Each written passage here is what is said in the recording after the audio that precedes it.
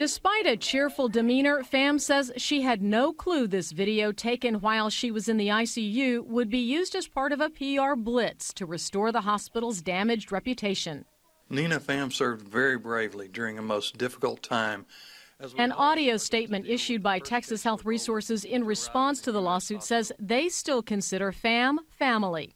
As distressing as the lawsuit is to us, we remain optimistic that we can resolve this matter with Nina. A counter statement issued by Pham Monday afternoon reads, "I was hoping that THR would be more open and honest. I was left with no choice but to turn to the courts for help." Pham says she still has nightmares, faces a public stigma that could prevent her from working, and she faces potentially long-term health effects from Ebola and experimental drugs she took to beat it. Did I say something wrong? Did you hear what I was thinking? Did I talk way too long when I told you all my feelings that night? Is it you? Is it me? Did you find somebody better? Someone who isn't me? 'Cause I know that I was never your type. Never really your type. Overthinking's got me drinking, messing with my head. Whoa. What a hoopla. Have you ever been a part of a pull apart?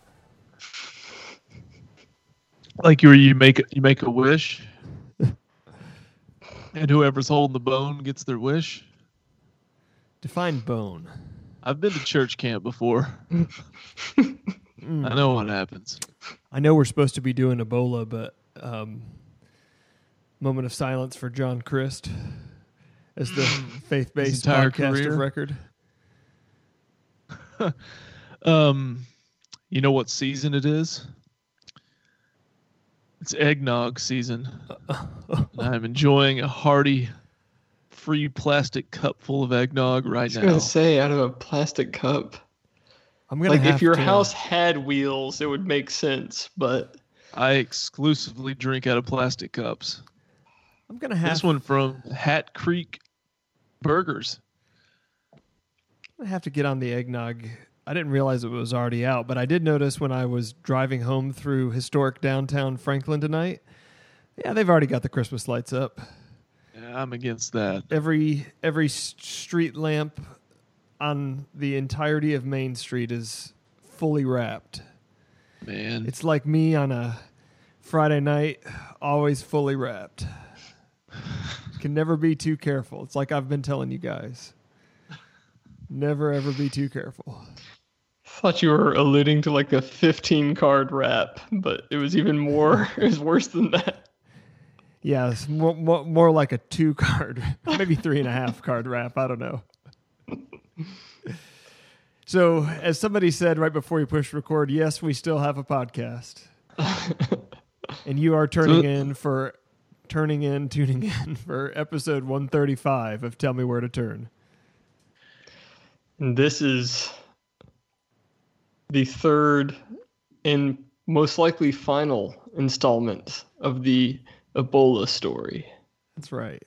Boy, unless he's got a big surprise for us that we get through this and he's like, and you won't believe the rest in part 4. Coming to you in January. I think we should be pretty good for a while here. Softball season's over, I'm assuming. Yeah. Oh, man. So that did, you want to start pulling back the curtain and what has curtailed us? Yeah. A couple weeks ago, me at the wife's softball game, which is, we're trending nicely. We have time to get home. We have time to dispose of the kids and get them to bed and start recording. And wife's team is playing against someone they're clearly outgunned here. They're definitely out Whataburgered, but they somehow manage to remain within a few runs. And then this team with 2 outs in the bottom of the last inning commits back-to-back atrocious fielding errors with 2 outs left. And then they get another hit to tie it. Then somebody comes up and doesn't get the hit to win the game. So it goes in extra innings. So now we're now we're edging. Like I'm like, all right, this inning goes quickly, and still, we're a little late, but we're fine. The opposing team proceeds to score 16 runs in the top of the extra inning, and it took forever. Even before the game was over, we'd already called it off. And I'm like, it's going to be 30, 40 minutes late probably before I even get home. Right, and we know how ornery Point Break Dave gets with any delay, so he was not going to stand by and let a 30 or 40-minute delay I'll tell you happen. what, I will call each of you when I get up every morning next week. The time I get up, I'll just give you guys both a quick little ring, and we can do a podcast at 4:15 in the morning, and I'll be there. That's ridiculous. You doing a lot of farming? How many cows do you have there and near both your HVAC units? 4:15. He's got 5,000 square feet. He's probably got room for a few of them. He gets up and plows the carpet. Plow something. Wow. Hey, would you? I want to dedicate this specifically to Mike Hernandez. Would you like another softball story? Oh yeah, let's have it. Our last game of the season was, I think, the same week as yours. I came up to bat with 2 outs in the bottom of the last inning. Uh-oh. John Christ is on second. Got all 3 of the Kings of Leon on the bases. John Christ is in the hole, as it were. Kane was pitching. Kane was pitching. Yeah, Dutch Mantell was at third base. No, I'm up in the bottom of the last inning, and I won the game with a walk-off home run over the fence. What? Yes. Can you believe that? And I'm embarrassed to say that is the first home run I've ever hit over the fence at any level of baseball or softball in my entire life. It's an amazing feeling. It is. It is. I mean, it basically makes you feel like you're going to live forever. Yeah. The first time you don't really, it's like most things was the first time. You don't really know what to do or how to react. Like when it's over, you're just kind of looking around like, that was okay, right? No, I had no idea because my thought was when I hit the ball was like, well, that's definitely deep enough for the runner to tag. So I'm kind of just jogging to first, and I'm watching to see when the guy catches it, and then I see him throw his hands up in the air, and I'm like, wait, what? That went out? And then the teammates storm the field, and that's it. So let's slap hands and then have a nice prayer at the pitcher's mound. Well, obviously, gotta pray for John Christ. Yeah, we prayed for John Christ with all of his sexting and harassment. Did you actually read the article? It's so seedy what he was up to. Oh no! Like lots of rollerblading. Lots of rollerblading with giving girls water bottles while they're rollerblading filled with vodka instead of water. Oh my goodness! Which, by the way, this wasn't a character. Who falls for that? I mean, I'm pretty thirsty when I'm rollerblading. You're not gonna be able to slip that through where I'm like, oh, I drank half of it and then realized it was vodka. Right. Yeah. And shouldn't that be a Michelob Ultra? Yeah, I mean, he's rollerblading. What is he talking about? Terrible. You know, Point Break Dave and I just got back from Las Vegas, speaking of Michelob Ultras and vodka. Wow, I heard that. And I'm here to report, and Dave, if he's not trying to be an a-hole, will back me up. Card counting may have worked. He did well. He did well. Blackjack? Yes, we may have actually stumbled onto something here, but my card counting exploits resulted in fairly substantial blackjack profit.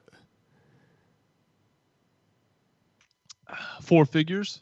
There was a comma involved, yes. Man, now that is a trip right there. Yeah. And almost all of it can be attributed to card counting. And you should definitely say that in a place that's recorded and preserved for all time. That's right. Good move. That's right. And Epstein didn't kill himself. You don't think so? So are we ready? Any controversy on the trip or run-ins, anything like that? Well, Dave's top 2 favorite drag racers, the largest male drag racer and the largest female drag racer, both won. Erica Enders put it in victory lane. And I'll tell you what, she looks stunning for 250 pounds. She is a full-figured, beautiful woman. A BBW, as we like to call them. So did you guys venture down and say hello to your old friend? No, but Point Break Dave was so mad when she won and they do the parade in front of the stands, and I was screaming at her, Erica, your number one fan is seated right here. Everybody around us was like, oh, do you like Erica? She wasn't paying attention and she shoved donut number 8 in her mouth. That's what they make her tires out of. Wow. Well, that's unfortunate. We've covered that in the past, how you guys are old chums. Old rivals, and they made a movie kind of about you guys for making fun of her. And professional jealousy has not subsided in Point Break Dave after all these years. As despite the fact that he lives in a house so large it has its own pasture, there's still a little bit of him that's just jealous at the immense success of one Erica Enders. Hey, quick note on the pasture. So we actually do back up to a green belt, and we have, of course you do, full-on live action happening out there. We have deer, we have a possum. So Nice. about 3 a.m. last night here, So you were already up working out? I was getting ready. You were like doing a set of curls? Just hear crazy loud noises out on the back porch, right? 3 a.m. just banging like Oh, hey. really loud. Go out there. A raccoon has gotten inside our grill and it's like pulling the grates off of them to try to get down into like the little catch pan. Was he with his hungry? little raccoon hands. Did you help him out? Or did you just kind of stand there and watch? I double tapped him with a Glock. Did you give Threw him him out in some? the field. Did you give him some relief? I Amber Geigered him. Did you really kill him? No. Oh, okay. Yeah, I mean, discharging a firearm and I'd shoot a possum one time at their house. It's kind of unnecessary, but he felt it was looking at him the wrong way. So he was like, all right then. And he got his pistol and he blew it to hell.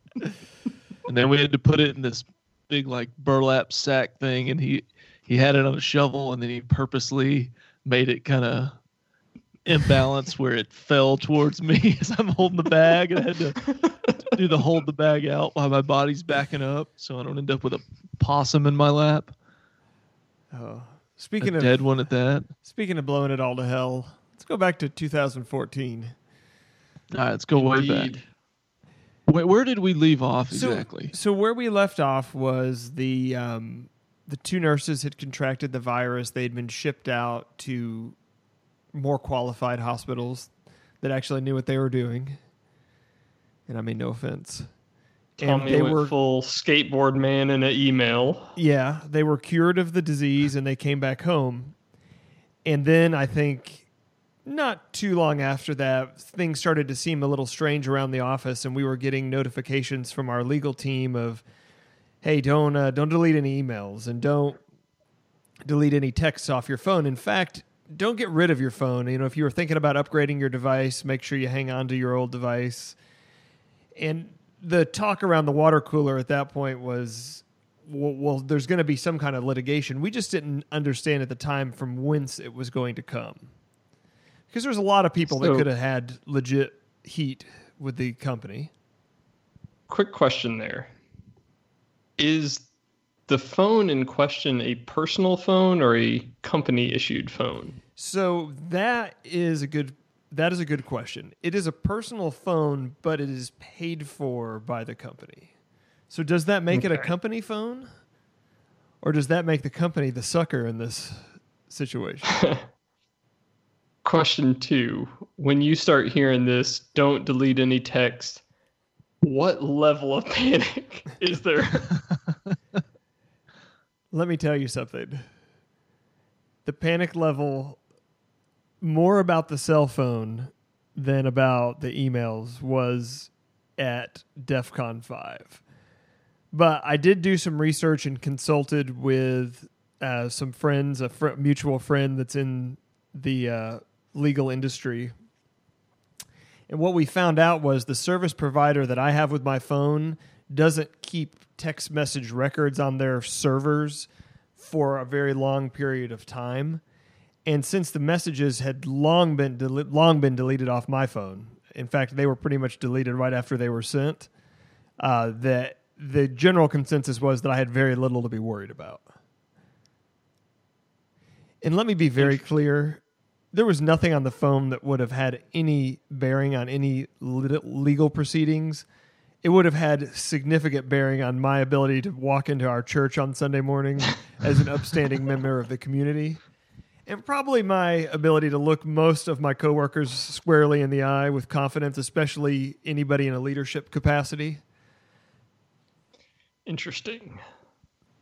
There was one more note that I wanted to point out that I can't believe I forgot to bring up in the second episode, and it's not really paramount to any plot point, but it is a funny aside. So the office space that I occupied at the time at the hospital was formerly occupied. It was part of the hospital. It was on the 5th floor of one of the medical office buildings of the hospital. So patients, doctors' offices.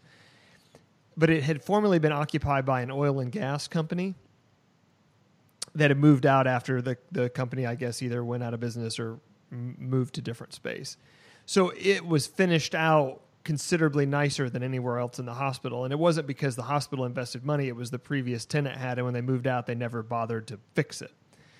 So there was one office that the CEO of the oil and gas company used to use that was gigantic. I mean, it was probably, hundreds and hundreds of square feet. It had its own attached private bathroom, wet bar, conference table, huge opulent office. Well, as the high-ranking official in the office, Tommy 2.0 was squatting in that space as his personal office.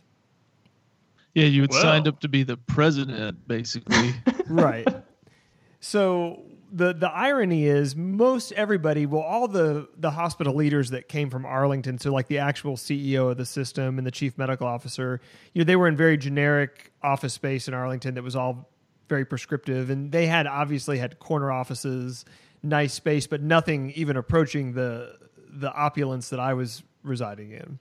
And they would have never had reason to come over to the Dallas marketing office. So they had no idea this was even going on. Well, when the CEO shows up and he gets there and he needs to make a phone call, I said, hey, well, you just use my office right here. Well, he goes in there, makes his phone call, and then he comes out and he's like, yeah, I'm going to be using this office now. So I'm just going to go ahead and need you to move over here. Miscalculation. Yeah, miscalculation. So what happened after that was we did receive a subpoena. I like to call it a subpoenal with an emphasis on the penal. That we were being sued by one of the two nurses that had contracted the virus. Now, I believe, and again, hearsay, not part of the negotiation, that the company had tried to work out not necessarily a settlement, but some kind of agreement with both of the nurses for them to be compensated for their troubles. And one of the nurses was fine with that arrangement, and the other one felt like there was the opportunity to cash in at a higher degree.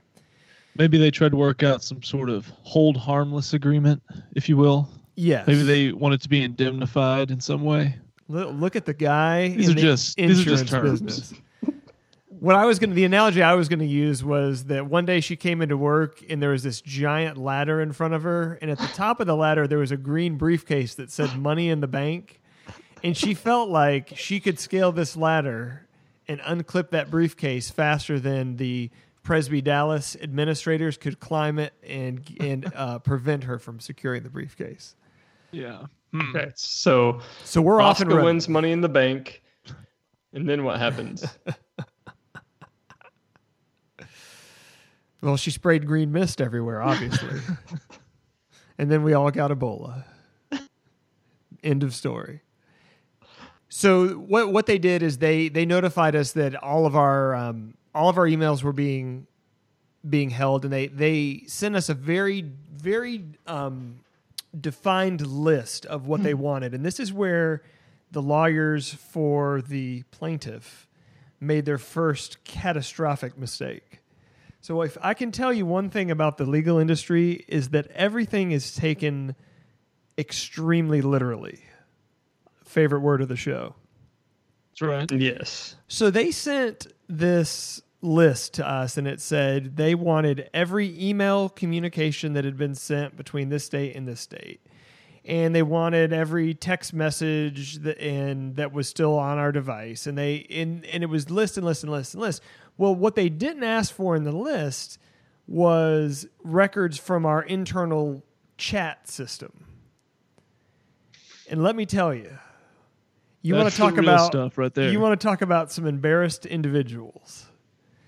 If those chat records had got out, and our boss had ever heard what people were saying while this was going on, we would have had a whole group of people looking for a new line of work. And it was stuff that was all specific to Ebola. It wasn't just other run. Well, no, I mean it was we going Coors bats. Stuff no, like it was that. all that. But that's the problem. I'm going to get to it in a minute. The case itself is a very simple matter of law. But the discovery process is basically to try to paint everybody in the office as the most uncaring a-holes possible. And the way you do that is you take emails and texts and potentially chat messages out of context. You create a narrative. Correct. And the narrative is more important than the facts of the case, because the case really comes down to this. In the state of Texas, you should know this in the insurance business, the maximum penalty for a workers' comp case is very low. It's under $1 million bucks. I mean, it's a few $100,000, I believe. I mean, it's more based on periods of time as opposed to an amount, because you can't settle a workers' comp claim in Texas. There are no settlements. Right. So basically, if the plaintiff in the case went the route of, I was in an unsafe workplace and I got injured, I'm entitled to workman's comp, it would have been a negligible amount of money. So in order to build a case, they have to go with something that doesn't have a cap on what they can collect damages for. And the attorney that this person had retained found that the best way to do that was to say that the hospital violated her privacy and used her in a marketing ploy to repair the reputation and image of the hospital. Because in that case, if you violated patient privacy, you exploited someone in a compromised position, you could be talking about, millions and millions of dollars. So what happened did you ever talk with Jim Adler personally, or? No, I called the Condos and Condos and the father's attorney and the attorney that sends flowers. Who is the guy? Oh, Brian Loncar. Well, the guy he's no longer with us. Yeah, I think it was last year, the year before, that I believe his daughter committed suicide. And then they found him like a week later, like cocaine dead in the parking lot. Yeah. Just typical American family story. Just so everybody's on the same casually page mention here. that on the side. So the irony of the situation is, a case where everything that was really awful that happened in the workplace, clinical setting, and you've got, potential exposure to viruses. You've got, this whole debate about, did they have the right training, the right equipment, the right protocols? None of that matters at all for the case, and it really boils down to the marketing department for all the money. And that to me, looking back on it now, is just humorous, because the role that we played in the entire saga with this particular nurse was really limited to one YouTube video. But that was where the potential to cash in and win this lawsuit rested. and you are integral in that. Right, and that essentially makes myself and a few select others from my team as the star witnesses. But that wasn't the video wasn't your idea, right? No, actually, and this is where, and I'll get into it more in a minute, but this is where my role in it is really convoluted, because the video wasn't my idea. The consenting and signing off and agreeing and approving of the video wasn't my idea. All I did was upload the video to YouTube at the direction of somebody above me. And the only reason I did that is because I had the password to the YouTube account, not because I had anything to do with the creation of the video. I was essentially handed a file on a flash drive and said, here's the final video, put it on our YouTube channel. Okay. So, but you're just IT in this scenario. Pretty much. But if you are the prosecuting attorney and you get, 50 bankers boxes full of emails with the CEO where I'm copied on almost every single one of them because I'm the only one that can access the printer in the office. I recall that. But you're looking through it. My name is right next to the CEO's name on all of these important emails. I've already been identified as the one that had a hand in loading the video to YouTube. The file was transmitted to me. So in their mind, as they're getting ready to depose, I'm looking like the most important figure in the entire case, and they've got this entire strategy for how they are going to get me to admit under oath all the things that they need me to say so they can win their case. So quickly, there's potential that none of us on this podcast know the answer to this. Do they have some clerk read through, we're talking tens of thousands of emails across all the different employees, right? Yeah. Do they just sit there or is it just like a search? Do you give them data files, or is it actually like printed out? No, and that's another thing, because again, the legal team doesn't want to make it easy. So when they ask for every email, they print out and hand deliver in paper every email because they don't want to give it to them in a email database file that they could word search, because that would make their job easier. So again, letter of the law, they're required to required to disclose the emails. They're not required to put it in a nice table format that you can search at. Just go ahead and pivot and everything. But this is what really is just unbelievable to me about the legal profession, is they have legal clerks and aides that they put in conference rooms on these cases, and they're billing, of course, back at an astronomical rate to the client. And their job is to say, sit here and read this box of emails, and you're looking for, one or two keywords. So anyone that mentions this, or this, set it aside. And when I show up to the deposition, this guy sets down a ream of paper of emails that I've written or received with certain lines highlighted in yellow highlighter. And that's how they assemble their case. Text color is like light yellow and white paper. It's on the old printer paper that you have to tear off the stuff on each side. Has the little dots on the side. They're the little holes. Right. Dot matrix. So when I found out, one, that they were subpoenaing all my emails, a bit of time passes to the point where I've relaxed a little bit. I'm not, it's not something I'm worried about every day. But then I find out that, yes, this is moving forward. It looks like it's going to trial. And I've now been assigned, because of my role as a star, quote unquote, star witness, I've been assigned an attorney to prep me for the deposition. And this is not like a casual, hey, we're going to have a 30-minute phone call. This is a multi-week series of in-person prep sessions. Yes, Dave. This is 3 months after, I think the last episode we left off, you did the send out for when the nurses were transferred. Right. How many months from this is probably close to 6 months at this point. After you would quote unquote say it's all over. In fact, in that time, I've subsequently been promoted to a new role. I've moved offices to Arlington. I'm not even in the Dallas office anymore. Well, of course, your great performance covering up the Ebola thing and killing a guy and mocking one of the nurses got you promoted. Yeah, I mean, when they gave me my promotion, that's exactly what they said. They said, "Look, you covered up for us, and now we're going to take care of you." It's like the mafia. It was real weird trying to fit all that on the plaque. What's your Arby's intake looking like at this time? I had so moved past it, but let me tell you, when we got close to the depot date, the Arby's intake went way back up again.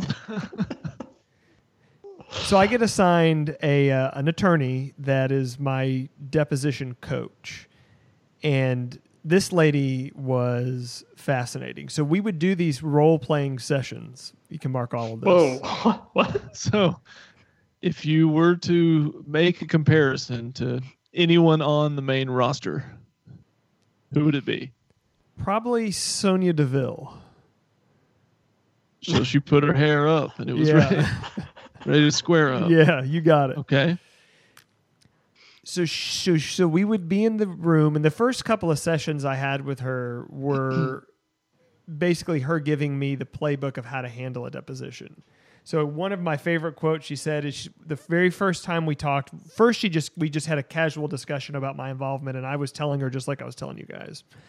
Look, I didn't know nothing. I could print. They kicked me out of my office. I had a key to every door in the hospital. That's the extent of my involvement. And of course, I think she's probably skeptical too because they've dealt with a lot of probably guilty people, and they all say that, right? She tells me, I'm going to tell you the 3 most valuable words that I can impart upon you before a deposition. And those are, I don't recall. And she said, this is not a contest to see how good your memory works. If they ask you a question and you don't absolutely remember what happened, you say, I don't recall. Don't try to add details that aren't there. Don't try to, resurrect some memory that doesn't exist. If you don't remember, just say you don't recall, and no matter how many different ways they ask you the question, keep saying that you don't recall.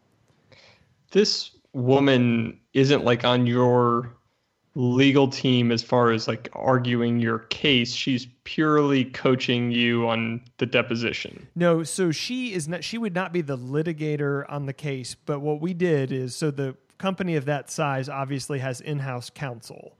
But this gets way out of the comfort zone of what they would do. So they retained a very prominent downtown Dallas law firm, massive law firm that put quite a great deal of resources on the case. This lady was one of the lead attorneys on the case, but was not the litigating attorney. So she would not have been the one speaking in court, but she would have been at the table. Gotcha.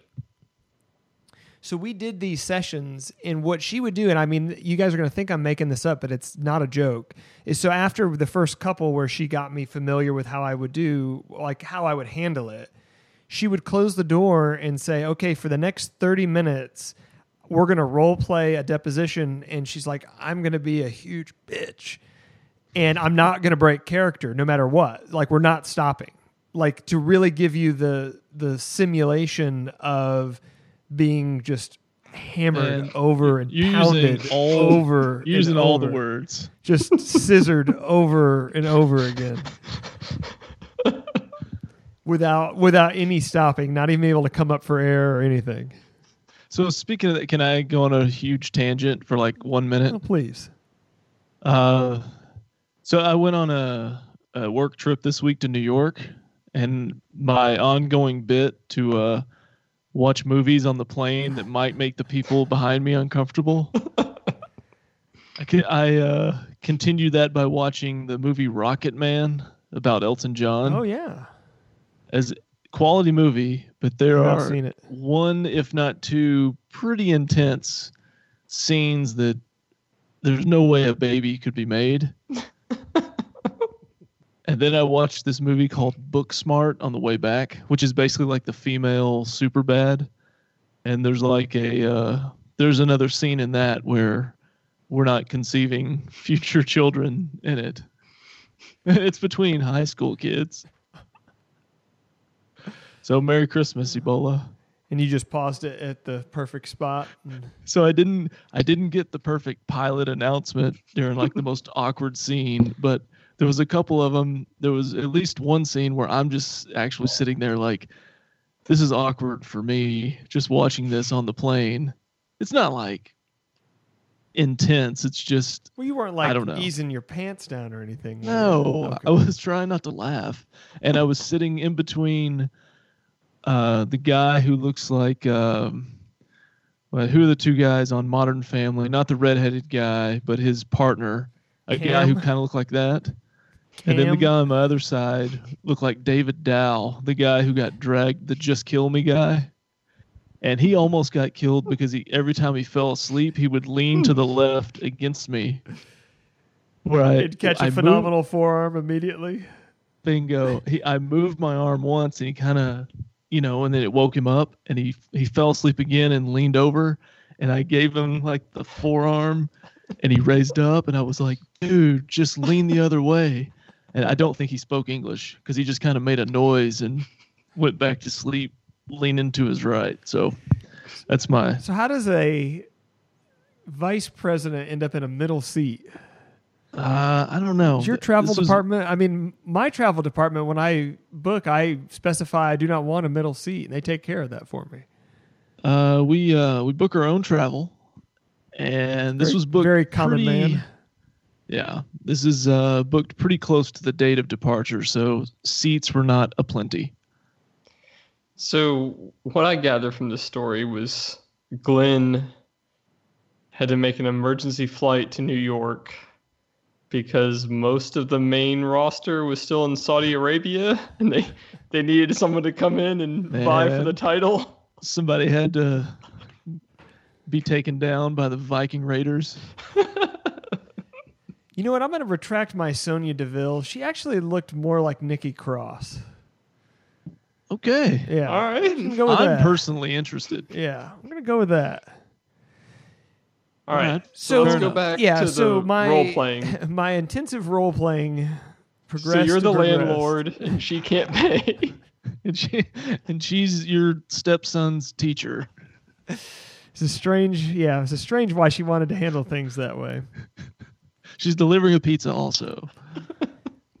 But what was funny is, amongst many things that were funny, she was also assigned to a colleague of mine, same job title, that was much more involved in the production of the video. And I don't want to out this guy any more than that, but his role was a lot closer to the dicey parts of the video than mine. And he was very adamant about certain parts of his story. Can you clarify the dicey parts of the video? I guess I shouldn't say the dicey parts of the video, but the part of the video where the patient very clearly said it was fine to post the video on YouTube, this guy was responsible for kind of handling that aspect of it. So he handled the approvals, he handled the phone call afterwards to ensure that it was okay. He got all the authorizations from the person. And again, case is settled and over, but this guy, very good friend of mine, to this day, adamant that he never changed his story. Everything he said happened, and I believe him, and I'll take it to my effing grave. Well, she had got done grilling this guy because this guy, if he somehow cracks under the depot and gives any kind of inclination other than what he's said in the story, we could have a big problem on our hands. Well, I go in right after his grill session, and she says to me, just got done grilling this guy. But before we get started, I got to ask you a serious question. And I said, yeah. She said, you're friends with that guy? And I said, yeah. And she said, look, protected by attorney-client privilege. Is he telling me the truth? Is he lying about any of this? And I was like, absolutely not. I can tell you he's never given me any indication that what he's saying is not the truth. But it got me worried. And I thought, man, if our own lawyer is coming to me, the guy who clearly knows nothing, to find out if this guy's telling the truth, maybe her spidey senses aren't as good as we hoped they were. Thought you just say, hey, I just print the papers. I lost my office. I don't recall. not a psychologist. I don't recall. So Where are the curly fries? So the day of the deposition arrives, and and let me tell you, I knew this was on the books for several weeks.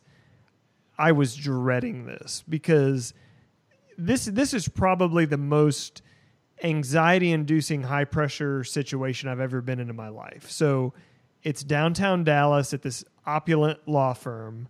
You go into one of their smaller conference rooms. They have all the lights set up like you're being interviewed on TV. You're sitting by yourself in a chair kind of at the head of this table with a camera right in your face. They clip a microphone to your lapel, and then you can't go anywhere. You're there till they tell you you're allowed to take a break. You're sworn, you're sworn to be truthful. And your lawyer, so my lawyer, my coach is there. They're not allowed to help you legally at all in a deposition.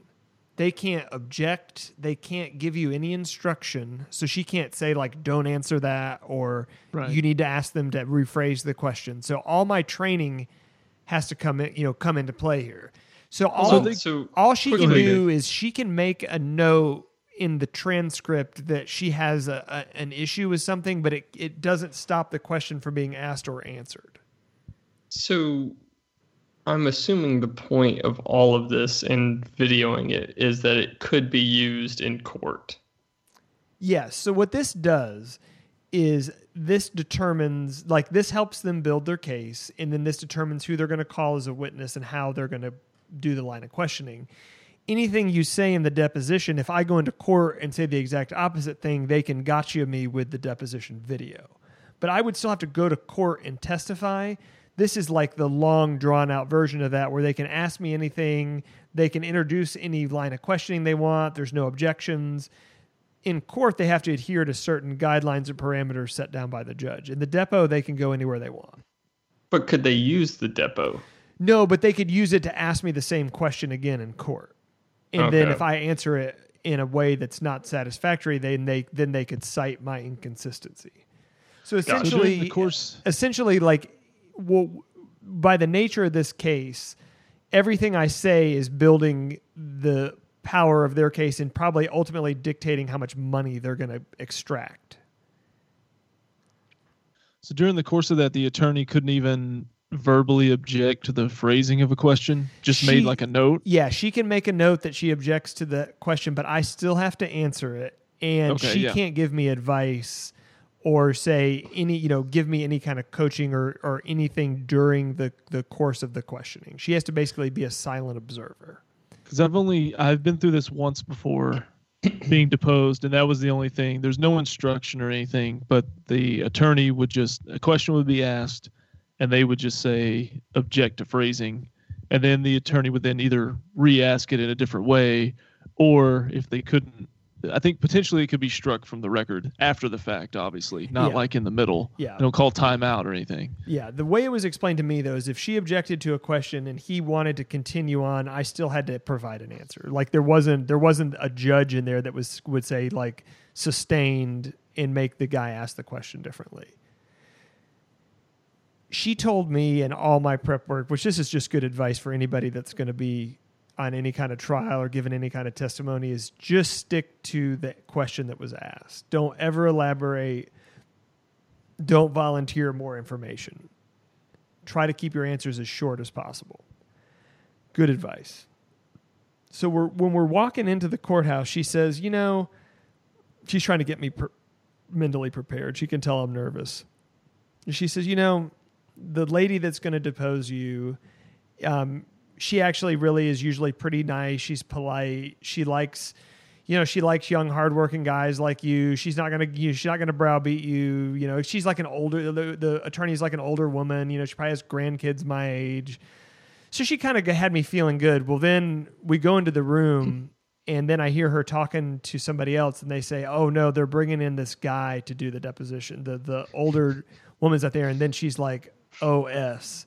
We got a big problem." She's like, this guy is a huge a-hole. And basically he gets off on just being a jerk because he can. And he's just like she just basically says the guy's just a huge prick. And that's who's deposing me. There you go. So something you may or may not know about Tommy is I can get pretty competitive if you strike me the right way. And I can also get pretty confrontational if pushed. So I'm already on edge, and now I've been kind of informed right as this is starting that like King D Head is now deposing me, and I just kind of decided right then and there, like I'm gonna make this guy's day as bad as I possibly can. I'm gonna not answer. I'm not answer, but I'm gonna make him ask every question until I'm satisfied with how it's phrased. I'm not going to give him any more information than he asked for. And if I don't remember something, I'm not going to try to think it through. So he immediately starts in on me with my emails. And every time he would ask a question, I would say, I'm sorry, could you slow down? Could you ask that question? And, he would ask these multi-part questions. I'd say, can you break that question into smaller parts and ask one at a time? And everything he asked me, I had to push back, and he was getting like immediately frustrated to the point where I swear this happens, and I have the transcript of the deposition to prove it. He stops about an hour in and he goes, "Where'd you go to college?" And I told him. I said I was at Baylor under Briles. And he said, "Well, what did you study?" And I said, "Well, I studied communications." And he said, so in order to graduate with a communications degree, do you have to read and understand the English language? And I said, "Well, yes, sir. In order to graduate, I have to read and understand the English language." "Well, then why are you having such a hard time asking these simple questions, understanding these simple questions I'm asking you during this deposition?" That's how mad I made this guy. You said, it was ACU. Was it Dartmouth? Yeah. No kidding. I was going to say, they let anybody in there. So there was a point where he would have me read an email that the CEO wrote that I was copied on. And then he would ask me, "What does it mean?" And my answer would always... do impersonations? Yeah. Be like, "Dadgum, pal." But my answer every time he would ask me would be, "I didn't write this email. You'll need to ask the CEO's name what he meant by the email. What do you think it meant?" I don't feel like I'm really in a position to try to interpret the meaning of what it was because it wasn't written to me. I mean, I did this 1,000 times, and he was getting so mad. And I explained to him at one point, and he said, "Well, why did he send this email to you?" Well, if you look at the subject line or the to line, you'll see that I'm CC'd on the email. That means carbon copied. He was sending it to me because I had access to the printer and he wanted it printed out. It wasn't addressed to me. And I just kept saying the same spiel over and over again. And finally he said, "Well, I've read through every emails and I never found one where the CEO wrote a note to you that said you should just go home because you're not adding any value to being at the as part of the team." And I said, "Well, actually I was adding value. I was able to print these emails out." And he got so mad and he leaned forward like where we're almost face to face. And he said, "Look, I'm not going to split hairs here." Well, I started laughing because the guy had like the worst comb over I've ever seen. Just egregious. And he said, "Do you think this is funny because you're laughing?" And I said, "No, sir, I do not think this is funny in any way." And he said, "Well, why are you laughing?" And I said, "Well, because you said split hair." The lady that was my coach, so we had a break, and she said, "That was the greatest moment I've ever witnessed in a deposition because everybody in her law firm hates that guy." She goes, "They'll be telling the split hair story for years within my law firm." And I said, "Well, thank you. I really appreciate that." Wow. What a moment. Wow. Just the crowd is hyped. He's Yes. turning and putting his hands up to his ears. There was legit heat. Just the holy shit chant in the crowd. The two most awkward moments for me in the whole deposition were one, an email, again, that I didn't write, but that was addressed to me by somebody that directly reported to me. So let's just say, hypothetically, this nurse had a dog. Hypothetically. And let's just say that the person that reported to me wrote the most insensitive email about basically the gist was, well, man, if you think the media hype is bad now, what would happen if the dog, and then just added some extreme symptoms that somebody with Ebola might have, started doing that all over the place. And that was the entirety of the email. I have no idea why this guy sent it, but I think at the time he was feeling pretty good, like, catching some high fives, patting himself in the back. Well, they made me read every word of that email for no reason other than to embarrass me. And then said, what's this guy's name? And I read his name. And they said, well, who's your report to? He reports to me. And then they asked me, they said, well, do you think this is funny? And I said, no, sir, this is not funny. And they said, well, what did you do to this employee to punish him for sending this email? And I said, well, I probably told him that he needed to work on his jokes. There's a lot of material there, and he didn't really, do a very good job. And they said, well, did you? And then he starts listing off. He says, well, did you write him up? Did you, put him on a performance improvement plan? And I was like, no, I didn't do any of that. You guys sent an email. We were under a lot of stress. He was blowing off steam.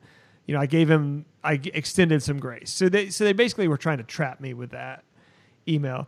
The other embarrassing part was I wasn't lying, but I was recalling down a path that I probably got busted on a little bit. So they said when we did the rally for the two nurses when they were being transported, I think we talked about this in the last episode. So they're loading them into ambulances, and we had a bunch of people that were employees of the hospital out front with signs. And I think I mentioned that my team had helped make some of the signs. Yep. And not because they were trying to create an optic. It was because the nurses were doing their jobs and they wanted to have signs, and my people had opportunity to do it for them. He asked me if we had helped stage the rally, and I said no. I said some members of the hospital nursing staff that were their friends wanted to do it, and we helped facilitate it. And he said, so you're saying that you didn't help set up the rally in any way? And I said, no. And then he said, well, I want to introduce, Exhibit 1245A. And it was a picture of me making a sign. And he said, could you read for the camera, describe the picture that you see here? And I said, well, it's kind of dark. I can't really make it out. Do you have a clearer one that I could look at? And he said, no. He said, could you just try your best? I was like, well, it looks like somebody making a sign. And he said, well, can you make out who that is in the picture? And I was like, well, I'd really like to see a clear copy of it before I could say for sure who that is in the picture. I would have gone with it looks like me, and it looks like the sign says King Corbin on it. So yes, I had tickets to Raw.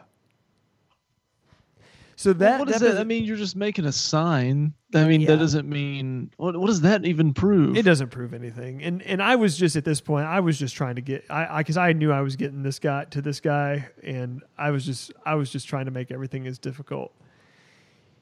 And he would act so offended when he would say, well, in this message, this happened. And I would say, well, I'm going to need to read that for myself before I answer. And he would say, do you think I'm intentionally trying to mislead you? And I was like, no, I just want to be careful before I answer, and just totally wasting his time, because I figure if I do that enough, maybe it'll stop him from asking dumb questions.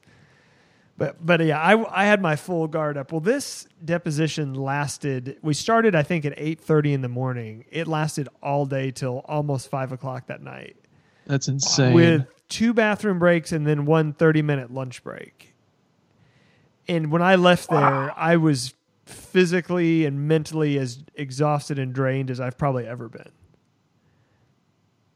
Wow. Because you never get to shut off. No, you just have to keep going. And they are allowed to keep hammering you with questions as long as you want. And even at different times, my attorney would say, hey, well, think this would be a good time to take a 15-minute break? He'd be like, no, I want to go through a few more of these before we take a break. Like, he would never agree to it. He was always trying to kind of keep whatever edge he thought he could get. So what was for lunch that day? They catered in some Panera. Oh, not bad. Nice sandwich. Yeah, a little chicken salad, maybe. Yeah, put some mayonnaise and They told me afterwards that they thought I did a really good job. I was credited as not giving them, anything that wasn't factual or that they already had access to. So their plan to try to get me to, pontificate, to speculate, to give them something under oath that they could use. I didn't give any of it. So, I mean, my marks for the depo were, 5 stars. Unfortunately, it was later revealed to me by the same attorney that several other people did not do as well as I did on our team and went into business for themselves a little more than they would have liked in the deposition. So then a few weeks go by, and of course you get a copy of the deposition. So it's, a thick ream of paper of every word you said that you have to read and then validate that the stenographer, the court reporter, didn't input anything incorrectly. So I had to make a few corrections to that.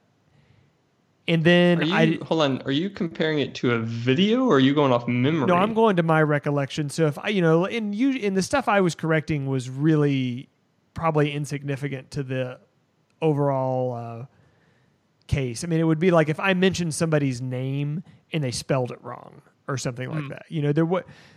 There wasn't really. If I had have totally questioned the veracity of an answer, they would have had to go back to the tape. So several weeks passed. They are doing these depositions with everybody involved on both sides of the house, clinical and business. And then we start to read more and more in the newspaper because the trial date's getting close. Well, then the judge in the trial allows Court TV, or it wasn't Court TV, but it's like whatever the online court network is now, because I don't think Court TV is even a thing. But they had granted them access to live stream the entire trial because of the national interest. So now I'm becoming quite nervous because I'm on a witness list and the trial is going to be live streamed nationally, and I'm most likely going to get called just to testify about the YouTube video, probably a short, 30-minute to 45-minute, handful of questions they're going to ask me, basically just to establish that somebody that worked for the hospital loaded the video. There's not much more to my testimony that they could have gleaned. And I'm staring down the barrel of like, oh my gosh, I'm going to be like, for all time's sake, testifying live in court.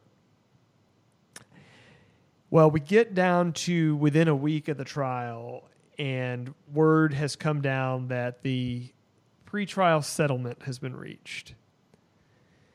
And as much as I tried, and believe me, I did, I was never able to find out what the settlement amount was. So we have been left to guess to this day how much money that was actually worth, because no one knows. It was sealed and never disclosed. Man. And one party got a certain amount, and then the other party that lives with them got 1/7 of that amount. Is that how this worked? Why 1/7? Because isn't it like 7 years for every human year? Oh, interesting. Or once you have Ebola, are you not living human years anymore? Interesting. And how much is the yen worth these days anyway? Judging by the plaintiff's Instagram, the money must have been pretty good. Really? Yeah, because it looks like the idea of just hanging out and traveling in the world. Is the IG still popping? Yeah, I mean, I haven't looked at it in a while, but I'm not a big grammer. In fact, most of my exposure to this person's Instagram was through others, including one that does this podcast. It might have mentioned some very unfortunate observances that might have put her in the Erica Enders category.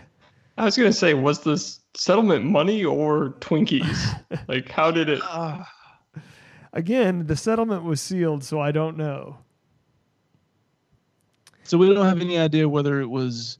Well, I'm sure there was a lump sum aspect, and then probably we've put some money in trust that will pay out probably till the end of her life. Yes, I would assume. I would assume that those are the terms that it's being thought in by just about everyone. Mm. So my only takeaways from the experience is, one, I was very proud of myself and how I handled the pressure of the deposition. I have a great deal of respect for the company I worked for and think that they handled everything absolutely above board. And as a manager and leader of people now, whenever I start a new job or get introduced to a new team, the first bit of advice I give them is Do not type anything on a company device or a company email that you wouldn't be comfortable reading back to your executive leadership verbatim in court, because all those little jokes and all those little funny things you think about, those could all end up in trial. And if they had subpoenaed our chat records, they probably would. They probably would have had to like go ahead and go to trial just so that those could be read in open court, because they were that funny. You would have had to explain why you included a eggplant emoji just constantly. What does this mean exactly, sir? But is I mean, a Schumpert? I mean, seriously though, and you think ill of me if you want, but I mean, those were the kind of discussions that were had on the chat. Was like, so what would it take? Yeah, and the attorneys are just doing their job, but I like how they have to play pretend that they're shocked that people have real conversations, and that there are people out there that make a joke out of damn everything. Everybody knows a million people that are like that. But then you get in there and most likely they are also like that. They may also be having a group text about, well, let's just say we're talking about like groceries and like how many plastic bags you'd want to put around your groceries before you took them out to the car. Would you double bag them or triple bag them? Those conversations happen, and sometimes they get taken out of context, And I'm just glad that we didn't have to read those in open court. Yeah, it's good. You lucked out for sure. So in the end, one guy didn't make it. Everybody else did. So what did so I guess the individual that accepted the package from the settlement from the company, what's their IG looking like these days? That person is still gainfully employed at the company. They took a position at the corporate office. I used to see him on a fairly regular basis in the halls and lobby.